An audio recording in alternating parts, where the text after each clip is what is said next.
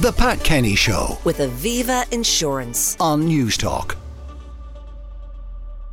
1928, a journalist called David Sears wrote a play, a war romance called Juggernaut. It was originally staged at the Gate Theatre, but then the play has been forgotten for nearly 100 years. It has since been rediscovered and is returning for a full production at the Lexicon Library and Cultural Centre in Dun Laoghaire. Now, I'm joined by Maia Dunphy, a great niece of David Sears, and by actor Kevin Stanton, who's playing the role of Captain Dermot Barry. Good morning and welcome to you both. Good morning, Pat. So, he's your relative, Maia. Tell us who he was. I feel like a complete interloper here, Pat. I mean, because I have nothing to do with getting this great production back up and running and resurrected again, but he was my great uncle. Now, he died in 1951, and obviously I'm not that old, but he's a name that I heard over the generations, over the years, because he married my dad's family. My paternal grandmother was a Manning, and David Sears married Anna Manning. We knew her as Babs. Well, I didn't again. She died before I was born. But they lived in this fantastic house, 74 Leinster Road in Rathmines. And David died in 1951. But that house became a lifeline to so many of the extended family, nieces, nephews. My dad lived there when he was studying in Dublin. And that's what we all knew about this great house. And we knew David Sears was this great man. We knew he'd been a writer. But it was really only in the last few years. My cousin Con Manning, everyone needs a Con Manning. You're the person in the family who does the genealogy, the ancestry. Yeah. He's incredible. And he's always championed David in this play. And but he's was told the play us so many script stories. lost? I mean, did anyone have a copy of the play? Well, after Babs, Anna Manning died in 1971. She died, I think it was. Again, my cousin Con was quite young then. My great aunt Kit, who I knew very well, lived in the house in Leinster Road. It was a huge, freezing cold house. It was so expensive to keep and run. But Kit found all of David's typescripts and manuscripts, and it was Con who said, look, we have to put these all together and give them to the National Library. I have an original copy here of Juggernaut.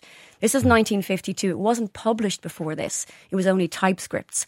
So he was the one who encouraged Kit to, and there's this brilliant little sheath inside I showed Kevin. And here's the 15 plays that David wrote that all went to the National Library archives. It's an amazing thing to have. So then who was responsible for bringing Juggernaut back to life? Well, Kevin can answer that. I can jump in there, Pat. Yeah, it was a copy was held by Ted Stapleton, who was very involved in the Drama League of Ireland, and he was based in Tipperary. And unfortunately, Ted was a bit unwell and has since passed away, but he reached out to our producer, Karen Carlton, at the Ballally Players and said this would be a lovely project for your group to put on. So by hook or by crook, it was sent to us. We started off doing rehearsed readings of the play just before Christmas in different locations around the country to kind of get an appetite for it, because a 100-year-old play, while some of the ideas still cut through, there's different older language and different ideas from the time. And the readings went very, very well. And we're lucky enough, those were directed by Thomas Conway, who has great experience working with the Druid Theatre, and he's a lecturer. And Conal Morrison has now taken on directing the stand-up version, as he would say, let's put it on its feet version of the play. And Conal has worked with the Abbey Theatre in the West End in London.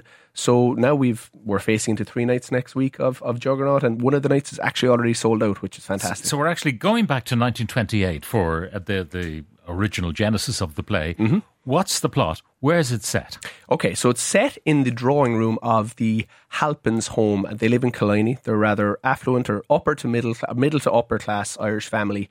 They have mother and father, daughter Marjorie and son Richard. They had another son who died in the Great War fighting for the English Army.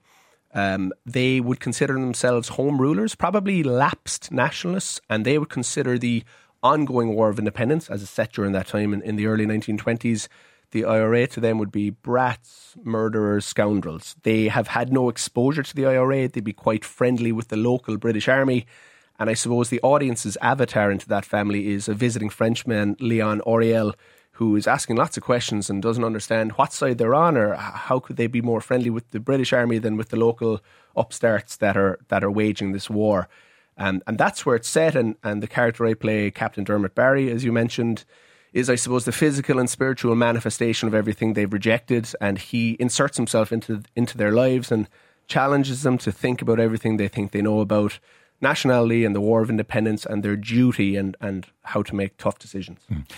Did you have to edit the play script at all? You mentioned some of the language might be a bit outdated, but we don't meddle that much with Shakespeare's. Very true.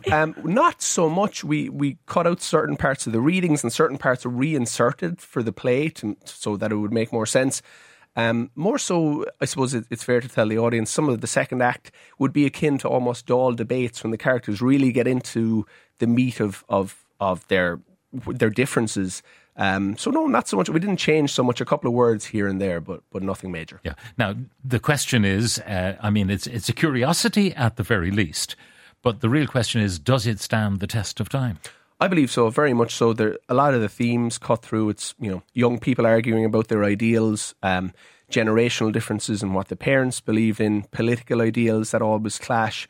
But it always, I suppose, it comes down to what comes first, your personal considerations or your duty to your country, and that's kind of right at the crux of the play. If push comes to shove and you're asked to do something for your country, could you sacrifice some personal things to do so? Yeah. Now, the question of its rediscovery, you mentioned that it was in the National Library, so the play script was there.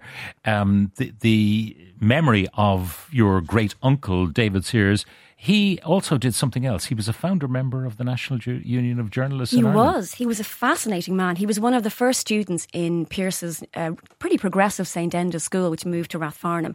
And this play was almost never written when you think about it, because I've only found out in the last few years more about my great uncle and how political he was. And, because there were families who fell apart. We talk about the Rising, then the War of Independence, but the Civil War was a time that families were torn apart. And he was in, because Pearse didn't actively encourage his students to get involved at all, which a lot of people think he did. But my great uncle David was in the South Dublin Union garrison during 1916, and he was held in Richmond Barracks for a week or two. And he saw Willie Pearse, who was a man he admired greatly, along with Pádraig Pearse, being taken away. So his headmaster, his teacher, were executed. And David Sears was released because he was 16 years old. Can you imagine being a teenager and looking out the window and seeing your teacher being brought away? So he ended up, and he was a man with great humour as well. He was chairman of the Enniscorthy The Echo. He was the arch critic for The Independent and a founder of the NUJ. So, and a very engaging man by all accounts. And apparently that house in Leinster Road was full of creative, artistic, political people and great conversations. The last time it was produced properly, stand-up version, presumably costumed and all, was at the Gate Theatre, is that so? There was the initial run was at the Gate Theatre in 1929, and then a year later in 1930. We know from the original production, Micheál McLeamore and Hilton Edwards were in the cast, so heavy lies the crown as an actor, Pat. And guess what? The only novel that my great uncle ever wrote, The Children of Thor, there's no copy of it, and apparently he lent it to McLeamore. We all know that person, Pat, who borrows something and doesn't return it. Yeah. So, let's try and get it back, Kevin. Somewhere. Yeah. Somewhere it is. So remind us again where it's on and what days and which performances are not sold out. Yeah? I will, absolutely, Pat, thank you.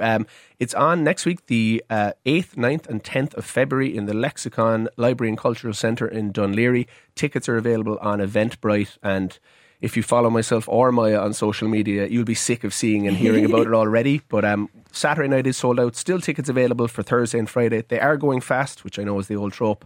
But we hope to sell out the other nights, and really looking forward to sharing it with people. Kevin Stanton, an actor in the piece, and Maia Dunphy, the great niece of the author David Sears. Thank you both very much for joining us in the studio. The Pat Kenny Show. With Aviva Insurance. Weekdays at 9 a.m. on News Talk.